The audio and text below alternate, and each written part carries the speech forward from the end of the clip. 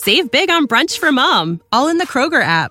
Get half gallons of delicious Kroger milk for $1.29 each. Then get flavorful Tyson natural boneless chicken breasts for $2.49 a pound, all with your card and a digital coupon. Shop these deals at your local Kroger today, or tap the screen now to download the Kroger app to save big today. Kroger, fresh for everyone. Prices and product availability subject to change. Restrictions apply. See site for details.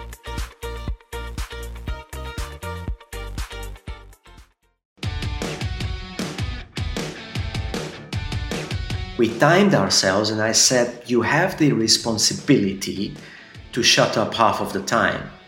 And if the other half doesn't fill that silence with words, it's your responsibility to make them. And this would be the number one transferable skill. Why did I become an executive coach? I saw lots of great people fail to get ahead at work, while their much less talented peers blew right past them.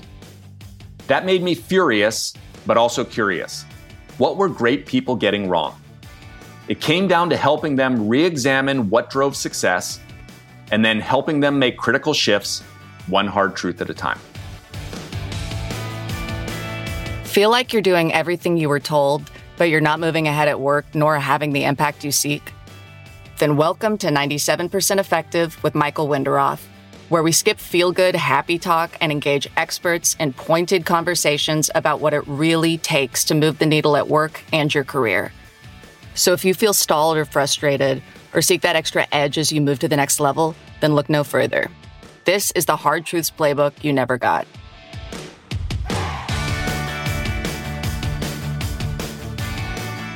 Hi, I'm Michael Winderoth, and you're listening to 97% Effective. We all know the challenges and frustrations at work, when our differences collide and impede our progress, when engineering butts head with sales, when your 52-year-old boss tells you, the ambitious 20-something, that you need more time in seat to get promoted, or when it feels you aren't communicating and connecting with a peer who's the other gender or from a different background. You think that's a culture clash? Imagine this, being physically transplanted to a different country, where maybe you speak the language, you probably don't, and you're expected to immediately make change happen. It's like the very rug you stood on getting pulled out from under you. Suddenly, these differences you felt before, they feel like nothing. Cultural differences when working in a different country are really different. And so I figured if you want to understand how to manage and lead across difference, which I would argue is the leadership topic today, then go learn from the person who's been exposed and thought about it and worked on it the most. So I'm extremely excited and honored to have my guest today, Gabor Holch, an East-West intercultural leadership expert who's helped thousands manage, lead through, and harness culture shock to get ahead and get results. Gabor is founder and general manager of Campanile Management Consulting, and he's no stranger to navigating culture shock. He's been an expat since the age of 4, diplomat and business leader, and founded Campanile in 2005 in Shanghai, China, to address the intercultural dimension of leadership. Gabor has served more than 100 clients in more than 30 countries, keynotes events, thinks deeply, writes widely, and is the author of The Dragon Suit, The Golden Age of Expatriate Executives in China, which will be published by Business Expert Press in New York this year, 2023. Gabor is also a certified management consultant in English and Mandarin Chinese, and licensed in the major assessment and psychometric tools. Gabor, it is great to see you again. 好久不见, right? Encantado de verte otra vez. Congratulations again on your book during a very challenging time the past few years. Welcome to 97% Effective. Thank you very much, Michael. 好久不见. Igualmente. We will keep our podcast here in English, although I know you speak 7 languages and coach and consult in them as well. You've truly been global. We both have spent decades in China, and our paths crossed late, but it was like an instant connection when we first met. But I wanted to ask you here at the outset, the name of your company, because you've always been thoughtful about your word choice in your writing. How did you pick the name Campanile, a bell tower, for your firm name? Right. It is a story that is intercultural itself. So I started the company with a Chinese gentleman who, in the meantime, left China and left the business as well. So now I run the company nearly alone. But at that time, as many of you might know, if you're interested in business in China, if you want to register an entity in mainland China, you have to register the name in Mandarin Chinese, which means you have to pick the right characters, which is an absolute nightmare because most character combinations that you want to pick are already taken. So he picked a number of characters, which is Ken Paineng, which is still our Chinese name. And then he asked me to pick an English name which resembles that. And he said, I already have a very good suggestion. Let's call our company Company. I mean, we will be the only company that is called Company. So I had to instantly find a name that convinces him not to use that idea. And Campanile is an Italian word. So I have major Italian clients who love it, that we are called Campanile. But actually, architects use it for bell tower, clock tower. I love the idea of direction, function, beauty. That's where people gather in Italian towns. And that's how we became Campanile. Fascinating. I didn't know that. So the history started with the Chinese name and moved the other way. Yes, it did. Gabor, I also want to ask you, you're fluent in Mandarin, and it's such a rich language. We will keep our podcast here in English.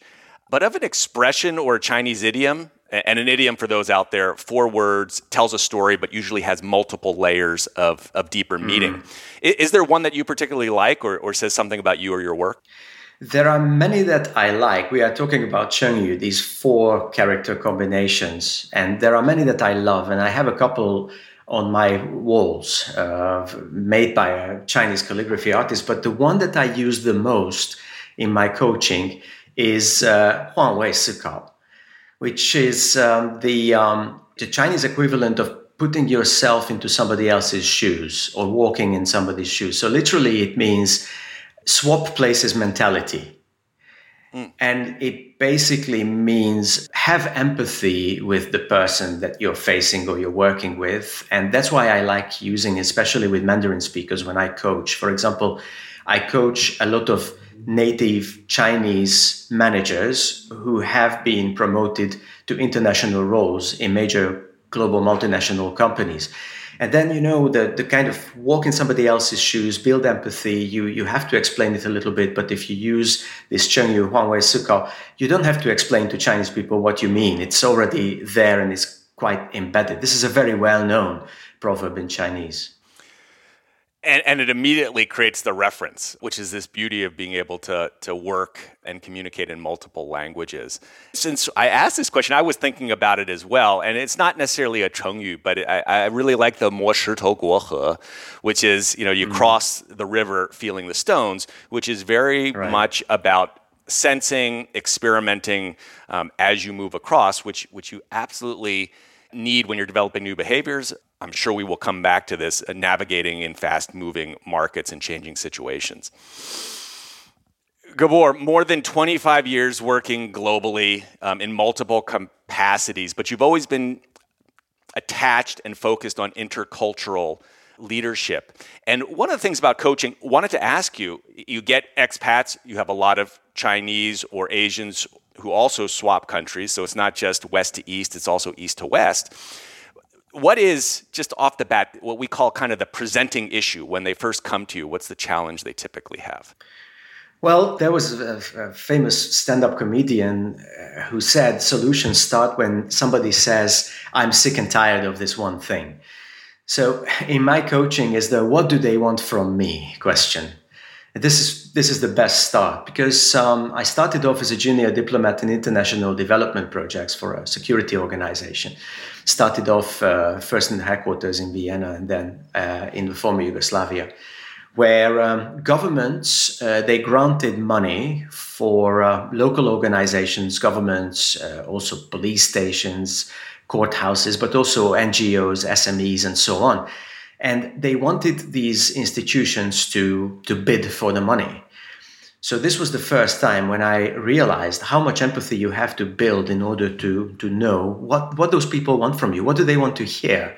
not necessarily in sense of influencing them, but how do you present yourself in a way that they understand your value proposition the way you meant it to be understood in a completely different context.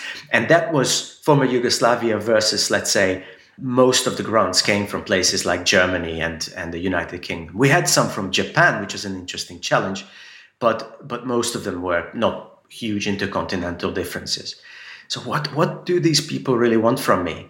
And this is how one of those bosses feels when, after decades of management experience and considerable successes, because that's how you get a promotion to a high-level expert job, suddenly you are basically landing on your ass, in the sense that suddenly nothing works. And when something didn't work, then you were familiar with the legal system, you were familiar with the way people built networks. Suddenly you are not familiar with that either. And you just don't know. You look at those people, you want to help them succeed, you want to succeed yourself. Some of the international managers I coach, for example, European managers in East Asia, their immediate bosses are local. They are Japanese or Korean or Chinese. They really, really wonder, what do these people want from me? This is the original question. And that surges, and then you start to work with them. And when you get into it, we will talk through this, but what ends up becoming, what they really need? What is the real challenge they typically face? I ended up in this line of business because I was passionately interested in the history of Asia-Europe relations. So I spent a lot of my graduate studies researching about people in the colonial times of European colonies in the Far East who were there. And those people had months to prepare. Sometimes before steam engines, the sea voyage took months. So basically you could learn Chinese while you were en route to China. You could use one of the local dialects in the Philippines, and by the time you were there, because there were people who spoke it fluently on the ship, you could be fluent by the time you arrived. Now, if they send you as an expat to one of these places, you have weeks to prepare. And if you have to work with people from another culture virtually, then you have minutes to prepare. It's a little bit unfair to expect people to plug in, type in their password, and start working. It just simply doesn't happen. So before it can happen that you can start solving problems, there is something that I call the boss baby phase. I elaborate on this in Dragon Suit, in the book that is forthcoming. When your problem is not how to, not those great jingles that executives, when I start coaching them, expect from me. It's not about motivation. It's not about delegation. It's not about strategy. It's about how to enter a room, how to eat your food, how to sit on a chair, how to dress in the morning. That's what comes first. Because if you make a fool of yourself there, they will not take you seriously in business either, whether it's a supplier or one of your direct reports. And that's a huge shock. That is something that there is even a lot of denial that it's going on because people simply don't want to deal with this level of culture shock, especially if they are high-level executives and they're used to being right most of the time. I think it would be great to just talk about a little probably simplified example here. So if we took one, and we'll take a Western leader of a company who, like you said, isn't going to be months moving over. They're parachuted over fairly quickly to go lead a new division, say over in Asia with the multinationals. A few weeks in, leader maybe starts feeling great and optimistic. They got the mini cultural training, and they were a superstar back in their organization, which is why they were sent over. But then after a couple of weeks, you get the phone call. The new leader is feeling unsettled as you speak, and they don't have their bearings. Team isn't responding. Maybe HQ is also a little worried, which is why they're contacting you. And the executive's kind of secretly a little stressed out. Team's not responding. As you said, maybe they've got a local boss as well. One of the insights that I thought was quite interesting when I looked at your work is that the cost of getting this wrong is huge, of having a leader who's ineffective. And there might have been some stuff, if we wind the clock back, that the company or the individual could have done to avoid the situation. Not to say it's irreversible. What do you mean by that? I mean, first of all, the cost. I mean, we seldom realize how high the costs are. So first of all, to work with an expat is much more expensive than work with a local manager in the first place, even if it works out brilliantly. It is more expensive because those people have usually a higher salary, some additional bonuses, insurance costs, family, education, relocation costs, and lots of others. Not to mention that a non-local manager needs additional support because most of the time they don't speak the local language, for example. So they need additional help. But that's assuming that everything will work out brilliantly. So this person, just like you in the cartoonish cliche of how headquarters can imagine it, you fly this person like 10,000 miles, then they get out, they have a couple of nights of good sleep, then plug in, type in their passwords and start working. But when it doesn't happen like that, then there is all kinds of costs from simply just reputational damage to the company because the handover is not done well. And of course, all those suppliers, all those customers, all those government agencies, they are waiting for the new boss to make decisions.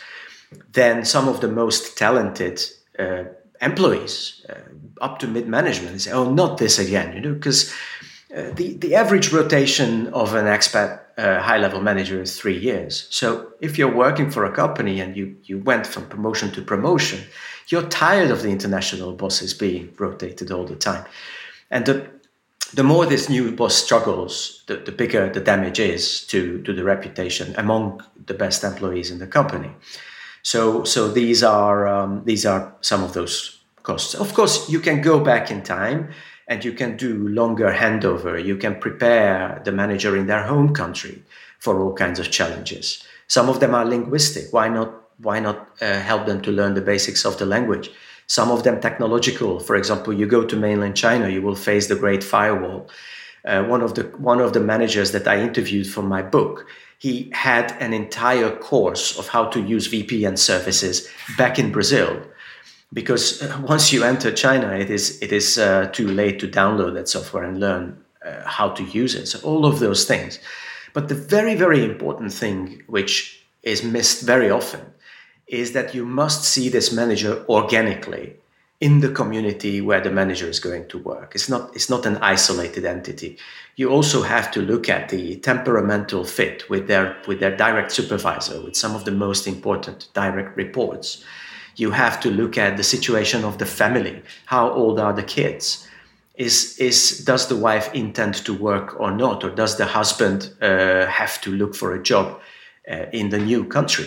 So the entire support network of a high-performing individual can be anything from the catastrophic to the very, very helpful, depending on all of these factors. And many companies simply forget to look at it because in the original location, they didn't have to bother with the family. They didn't have to bother with some of these additional factors.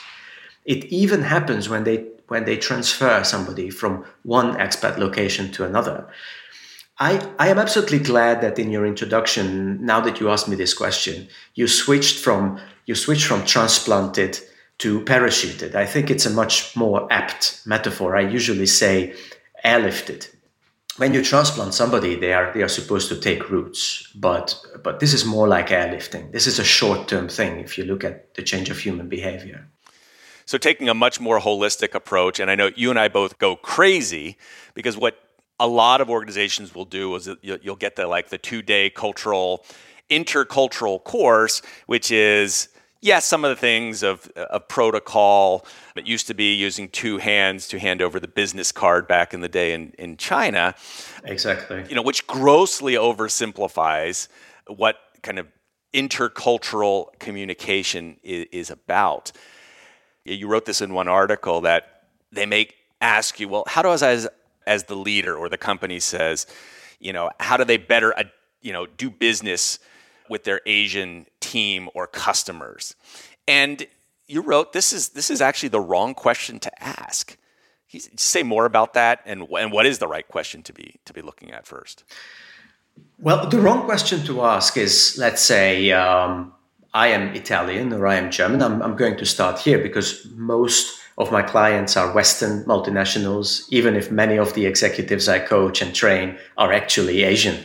promoted to international roles in those companies. But the wrong question to ask is, we have German managers, how do they do business with Japanese managers? Or we are an Italian company, how do we do business with the Chinese? This is the wrong question to ask for multiple reasons, but let me mention two.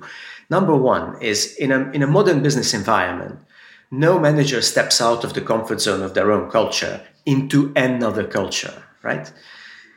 What usually happens is that if you leave that comfort zone of your own culture, then you step into a multicultural world. So even if you are working for, let's say, the Shanghai branch of a large Italian multinational company, there is zero chance that on one side, let's say on the higher level managed strategic expat management, everybody will be Italian. And on the other side, everybody will be Chinese. It almost never happens. You almost inevitably, you have a couple of French and British and maybe Japanese managers in your team who are all expats.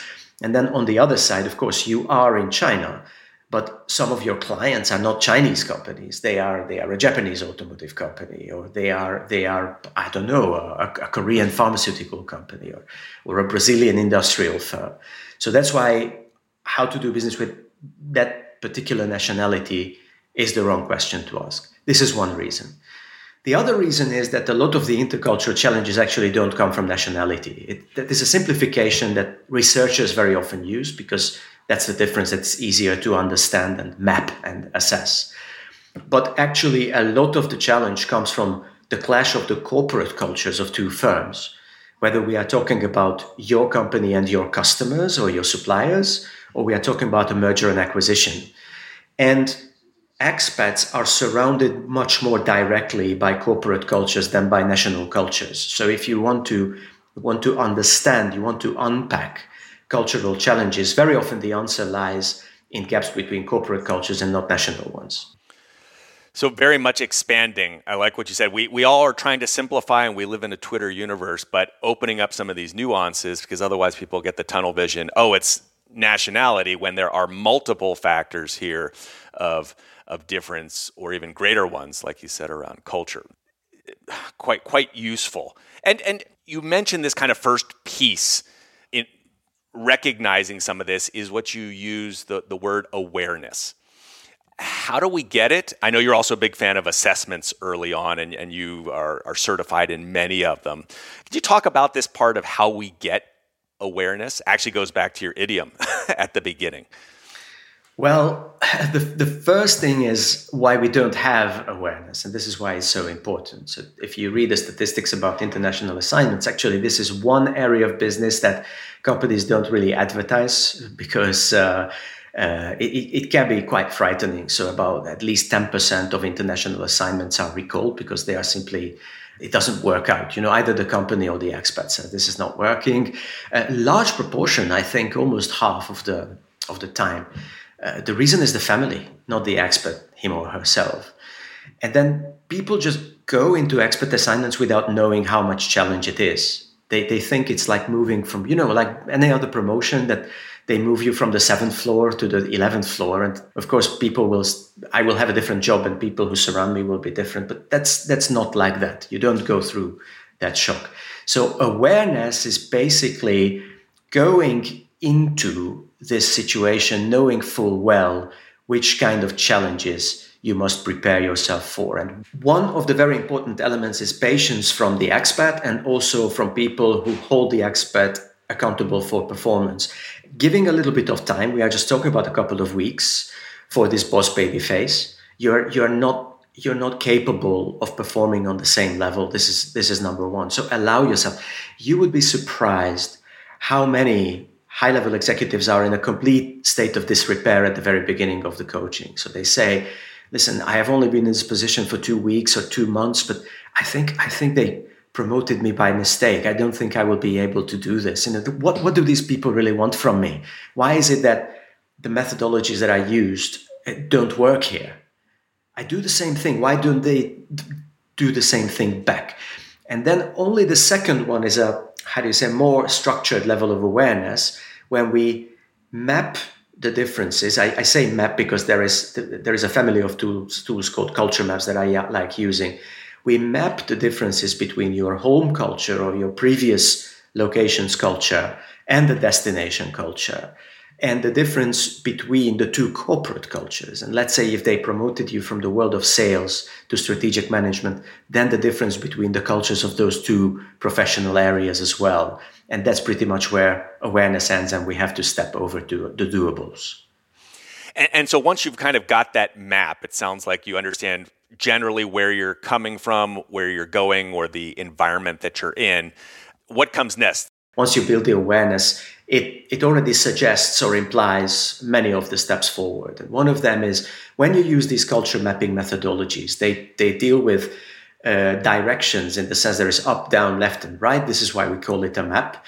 And for example, if the gap is around the, let's say, the vertical axis, which is more outgoingness, more competitiveness on the top of the map, versus a more empathy-based, more teamwork-based, more go-with-the-flow mentality or approach to leadership. And then when you discover that the culture gap is along this axis, then people start asking me, oh, so you mean people who represent this cultural group, they are a little bit like a demanding father, right? Or they are a little bit like an over-obedient employee who always wants the boss to tell them what to do next. So actually, this whole thing comes from Jungian psychology, which is full of these symbolic human relationships that you already kind of understand because you saw them in school, and then you saw them when you were at university, and you see them in TV shows. There are people who dole out tough love. You don't necessarily like them, but at the end of the day, it's in your interest to listen to them.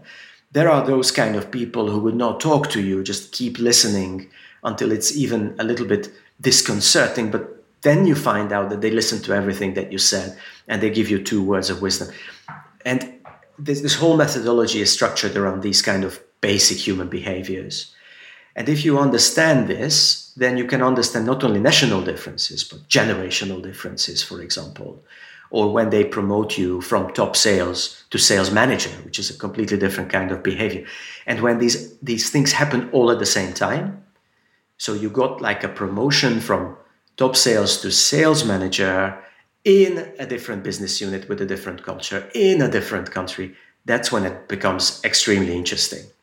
A very important thing that they very often forget, I know that you work with students. So for example, they teach culture mapping in business programs. They don't teach mapping the individual into the culture map, which is extremely important, because just because you come from Spain, you're not necessarily a typical Spanish person. Just because you come from Japan, you're not necessarily a typical Japanese. So where are you in this culture map? Where do you fit in personally? Yeah, so this is a much richer view. You've been listening to 97% Effective with your host, Executive Coach Michael Winderoth. If this interview is making you think, make sure to share it with a friend. Now, back to our interview. Help me out here, Gabor. I know we have talked about this, and I've never been huge fan of some of these intercultural tools because they can have the tendency to reduce, groups into stereotypes. And so I've historically avoided this, but having conversations with you has made me look at it more, because also so many people, I've got these challenges of navigating across this difference, and they want to know what to do. Can you just comment on how you kind of balance that? I think the laying the individuality and personalities is there. Anything else that prevents this from being reduced to stereotypes, dangerous stereotypes sometimes? Yeah, so there is a difference between stereotypes and bias. And I know that we conflate two, but stereotypes are simplistic sets of data, information about a group of humans, but they can be helpful. So it's better to know a stereotype than not to know anything about a typical human community. So bias is when a stereotype is paired with a negative connotation. When you say these people behave like this and they should behave in a different way. Now, let me explain just in 1 minute. The reason why we have stereotypes is that most communities, like let's say countries or ethnic groups, they have a cultural mainstream. Societies do have this kind of, let me put it, personality or temperament. There are patient societies and not so patient societies. There are fun-loving and serious societies. But only about half of the people in any community represent that mainstream, right? And the other half goes all over the place. So that's why we have stereotypes, but we also have people who don't fit the stereotype. Then you have to look at the individual. Either you can use assessment if you want to, but if not, I can teach people in my coaching to read body language, to read the choices of vocabulary that people use, for example, at meetings or when you discuss work with them, and find what typical behavioral styles they represent, how they express themselves. Are they competitive or more like go with the flow? Are they task focused or people focused? So this is where the stereotyping ends, so to speak. And then the very important thing is turn the rhetorical question, what do these people want from me, into a genuine question. What do they really want from me, and how to achieve that in a language that they understand. So, Gabor, it sounds like there's huge value when in your team you can start to map out these things and understand. Not all companies will do that. Not everyone has kind of their personality or where they're coming for on their foreheads. Are there ways that people can kind of detect or should be attentive to see what those styles may be without having to do an in-depth assessment or their teams may be changing constantly as well? There are two ways to read people relatively easily. And then this is something you will hear from anybody, from hostage negotiators to coaches to your grandmother. And one is body language. So, and this is something that actually this is how films communicate. This is how actors communicate. This is how children or teenagers communicate when they kind of want to politique their parents. If mommy doesn't allow me to do, then I'm going over to daddy and I'll ask. So there is the body language of confrontation. There is the body language of withdrawn confrontation. I have a problem with you, but I'm not really telling you. There is a body language of interest, of being pleased, and so on. So try to be very, very open to this. And this is actually not so difficult. Wherever you are in the world, just go online, you watch some videos in your native language. There are always some people who can like show you a crash course of the basics of human body language. What does it mean if somebody avoids eye contact and crosses their arms? What part of body language also is tone of voice, hesitation, slowing down, raising your voice, stammering a little bit. This is number one. The other one is choice of words. How do people express themselves? And since I don't work on careers, but I work with people very often during an important career transition, and that's when they have to rewrite their bio or their CV. And I like taking highlighters of different colors and look together at how you express yourself, because it's basically a walking behavioral assessment. On my blog, I have an article which is called "Can They Figure You Out in 5 Minutes?" And it takes the act of entering a meeting room a little bit ahead of time, sitting down, greeting people until the actual meeting starts. And then it looks at how you express your behavioral style with all these little acts of, do you enter the room? Do you enter hesitantly? Do you look around? Do you sit with people you know, or do you sit at the head of the room where nobody sits yet? All of those things says so much. And when you start talking, are you a contrary? All those kind of people who you say you are a contrary because you like disagreeing, and they will say, no, I'm definitely not. Or do you start a conversation by listening?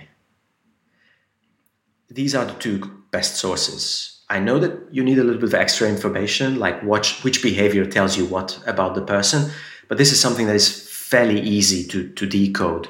Also, it's surprisingly culture independent, right? They ran many experiments with. You can recognize if somebody is in pain or angry or pleased, whichever country they come from. It's not like a language.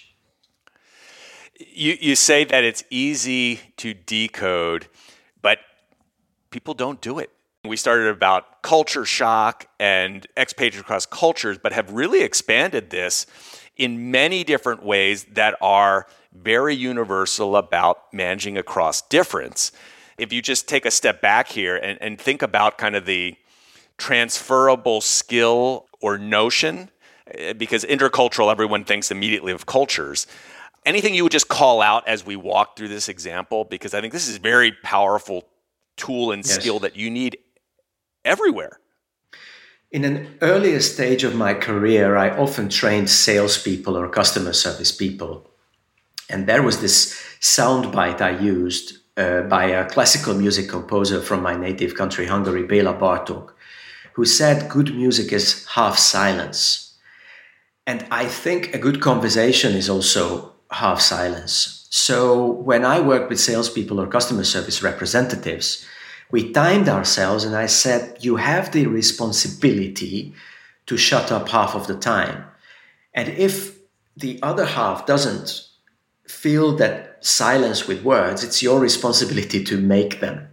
And this would be the number one transferable skill. Unfortunately, in business and in leadership, we are so preoccupied with the message that we want to deliver that we completely forget about the other half of the conversation. So actually, sometimes I just need to teach or to coach very ambitious corporate executives to breathe and listen. These two things, they fit together. Because if you try to listen without breathing, then there is this kind of background noise in your head that starts getting louder and louder. And actually, you can, for example, asking open questions, listening actively, meaning you know specifically what kind of analytical units you want to watch out for in the other person's speech, verbal behavior. And then it becomes much easier to pick up on that kind of information as well, like which primary behavioral style they represent. Am I talking to somebody who will, expect me to challenge them and will only respect me and only work with me if the challenge is high enough? Or am I working with somebody who wants me to make them feel safe and comfortable? Because actually it's not difficult to play these roles if I know what these roles are, right? If you take the average person, business person who, let's say, was in the Marines, this person is trained for all kinds of tough things, but these people are perfectly capable of looking after others and keeping them safe, if that's the role. Of course, if they have to just pick somebody up and rescue them from a fire, or they have to stop somebody from harming others, they can do that too. But it has to be clear what the other person expects me to do. And then once I was a good enough listener and structured enough listener that I can understand the other side the way I would understand a contract. The other person just wants some kind of behavior from you, and you're either okay with it or not. Then you can adjust your behavior, and it becomes surprisingly straightforward. I mean, I keep saying this, and people keep not believing me, but you can break down very complex cultural behaviors to these fairly simple units. There is this part of listening and adapting, but oftentimes we see a lot of individuals go too far, or you get I'm doing everything to fit into that culture, and suddenly I've lost myself, or I've lost kind of the thing that I'm supposed to do here. It's not to make everyone comfortable and adapt. Can you talk about that kind of fine line that you've got to manage, because that comes up all the time? Well, first of all, when I prepare, especially Western individuals, but also an executive from, somewhere like Japan, to work with smart Chinese people, I tell them you have to be very careful because they are excellent listeners. So China is an interesting society because when you look at culture maps, it's grouped together with other, and I'm using air quotes here, other Confucian societies like South Korea and Japan. But actually, Chinese people are conditioned for both sides of the cultural equation, so to speak. They bring with them from the family these Confucian values of strong empathy and good listening skills and kind of decoding behavior of the other person. But also they live in a communist country where the price of making certain kind of mistakes is extremely high. So they are also used to being alert and reading between the lines. So Chinese people can pretend a casual conversation back and forth with a lot of jokes and snacks and so on, and they pick up very, very easily on important things you say. Mainstream European cultures, for example, North American cultures, even Latin America, naturally by our usual conditioning, we are not great listeners. So this is something, if you want to think strategically in a zero-sum game, this is very easily becomes a weakness, because we pick up half as much information as a typical Chinese manager who survived to the point where they work with you from exactly the same conversation. In Chinese business culture, it's uncool to get upset, because when you get upset, then you start expressing yourself without listening. And also, once you decide that you listen in a Chinese context, you realize how difficult it is to make them speak. So these are the skills that I usually try to pass on or try to focus on with Western executives. First, the awareness that just because your East Asian counterpart chatters away about the weather and their family and food, it doesn't mean they don't listen and don't observe. This is the difference between East and West. And then secondly, what they very often call active listening, which is basically halfway between just yammering all the time and being silent, just asking the right, usually open questions to guide the conversation in a direction that you would like it to go. Gabor, there's so many topics we could go on to and examples here, and I encourage people to look at your blog and your writing. Let's shift to talk about your book that has just come out, is coming out. Not to spoil it, I have read it, and it really looks kind of at the meta picture of your work with expats, particularly in China on both sides, and lessons that we can kind of draw from that. So to talk about your book, there's plenty of people, though it would be harder today to not notice China, and we're moving into an era of division, but why would someone who's not involved with China or even Chinese be interested in picking it up, or what would they get out of it? Well, first of all, we live in an age where if you don't come to China, then China will come to you. So I can recommend a book to support that point, is A Year Without Made in China. So there was a researcher who tried to live in the United States for 1 year without using anything made in China, and it was quite a torture for the author. This is number one. Number two, almost in any industry right now in the developed world, you are not even 3, you're 2 degrees or 1 degree separation away from China. So you must understand something you build into your own solutions, it comes from China, or something goes to China that you really want to sell. But also I think it's just a very interesting society. It's one of those last, blank slates on everybody's mental map. Because I was born in the early 70s. I was a teenager in the 80s. There were pop songs about Japan, and there were pop songs about one night in Bangkok. But there was nothing about the People's Republic of China. It just came into our maps very, very recently. So I think to understand what is rapidly becoming the most important market, one of the biggest economies, perhaps the biggest economy, I think you are doing yourself a disservice if you don't know how it works. It's a little bit like being born in Switzerland or South Africa and not knowing too much about the United States. And follow up on that idea that you said of the blank slate, because it is very shocking to me how many Westerners really don't understand China, even at a superficial level. And I'm fine with the saying, right, we're going to have a lifetime of inescapable engagement with China. Speak to that, because you go out and you speak a lot. You're a keynote speaker. You have a lot of executives who come over. Sometimes for the first time, it's surprising how many come over and haven't done their homework on China. So what would you say, because your book covers lots of topics, but what is one of those blank slates? Maybe we can talk about that you think is really important, or you'd like people to know about from the book and why you wrote it?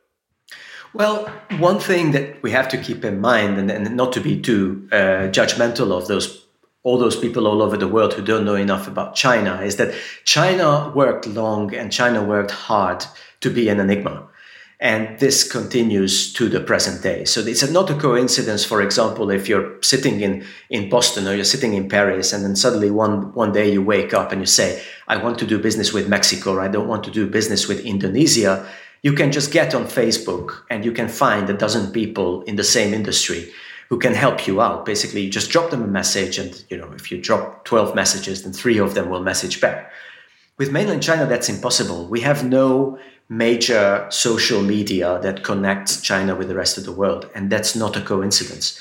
That's not a technological glitch. That is very, very intentional on behalf of China's government. And there are lots of other examples as well. If you incorporate an entity in China, you don't incorporate an entity like a Chinese person starting a company in the US. It's not an American, it's an American company. In China, you incorporate a foreign invested enterprise, which is legally completely different from a Chinese enterprise. So I think this is one thing. We have to be aware of it. As you say in America, it's not a bug, it's a feature. So that is already very important. Once you're aware of that, then you can start asking the question. So it seems that I am the one who has to take a step towards them, because frankly, they have no way of stepping a step towards me. What do I do? And then sometimes it is download WeChat, which is an internationally very seldom used app, which keeps China together as we speak, from health codes to buying things online, but also people-to-people exchange. This is not just number one. Number two, just days before we record this podcast, and I think around the time when the podcast will come out, China will reinstate issuing visas, visitor visas, tourist visas, business visitor visas to the rest of the world, which was suspended for years. So I don't know, if you're really interested, just get on a plane and spend a couple of days in China, maybe a couple of days in another country as well. There are lots and lots of great books about China, and I would also recommend pick up a book written on China by one of your compatriots. It's not necessarily if you're from Thailand or from Iran and you want to do business with China. The latest American published book or may not be your thing, but around you there is a diplomat or a merchant who made a YouTube video or wrote a book about how they did business with China in your own native language.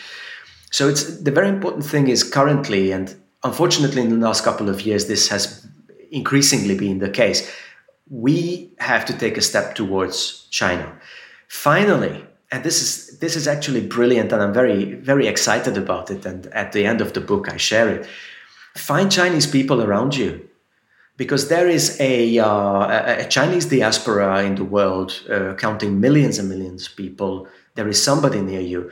Ridiculously, I returned to Hungary because I wasn't able to go back to China during the zero COVID policy. And I went back to my old home, but very soon I moved. In both of my Budapest homes, my neighbor is Chinese. So you don't have to go far. If I can find them in Budapest, you can find them in Boston. Talk to them, ask them, how do you do that in your home country? Yeah, it's very fascinating because here in Madrid, the community of Chinese are primarily from Qingtian, which is down near Wenzhou, which is a very interesting learning from me from being in different parts of the States where the communities were from other regions of China. One last thing I want to ask you on the book, Gabor, because you are a deep thinker about things, and I know we have talked about most of management and leadership thinking, let's be very frank, is very Western in its origins. Harvard Business Review, kind of Western notions and the contributions to management or the definitions of management and leadership theory. You have spent time in China. You have also worked with a lot of incredible Chinese leaders, particularly those who are running their companies going global. Reflections on, contributions or shifts to how we might think about effective leadership and management from China? I think I have just the thing to say. When I was a graduate student in the 90s, I think what you told me just now to introduce the question was much more true than today. So at that time, the best books are published in countries like United Kingdom, United States, perhaps Germany and so on. But in the mid 90s, when I was reading Huntington and Fukuyama, most of the books that came out of the United States actually reflected the United States point of view. It's not necessarily true anymore. For more than a decade now, half or more of the PhD students in the United States are not from the United States, and the cultural diversity is wider and wider. My favorite intercultural leadership guru is called Mai Nguyen, originally Vietnamese, and then researched for a French university and then an American university. Obviously, her research comes out of the United States a lot of time. But look at me. I am Hungarian. I spent my childhood in the Middle East. I lived in China for 20 years. I will publish my next book with a New York publisher. So strictly speaking, again, my research comes out of the United States.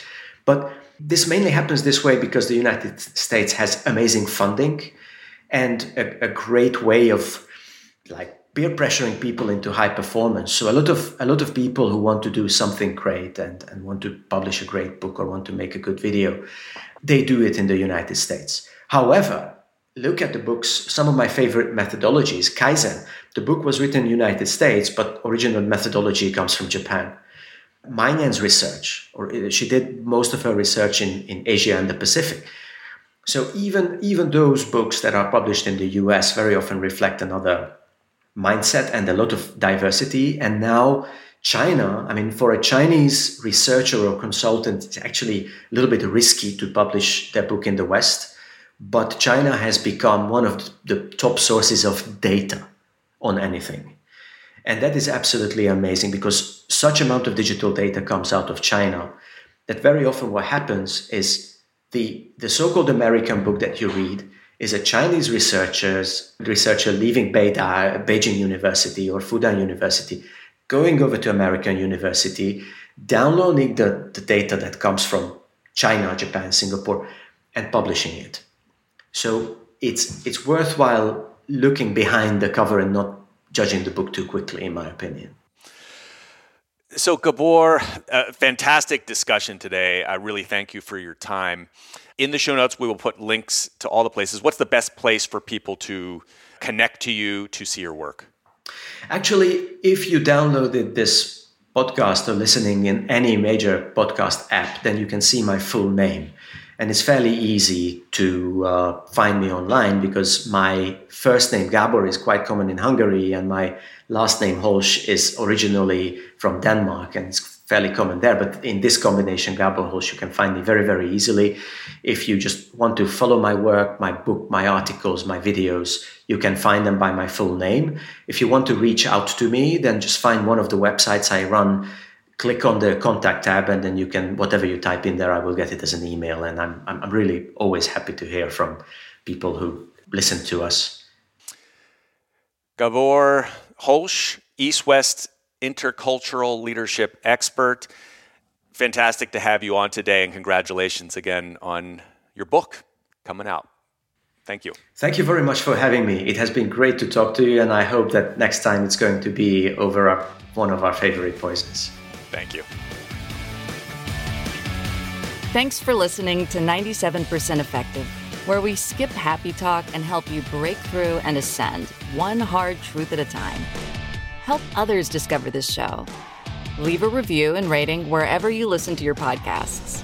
And if you like what you heard, you can get free resources, including the first chapters of Michael's book, Get Promoted, on his website, www.changwenderoth.com. That's www.changwenderoth.com.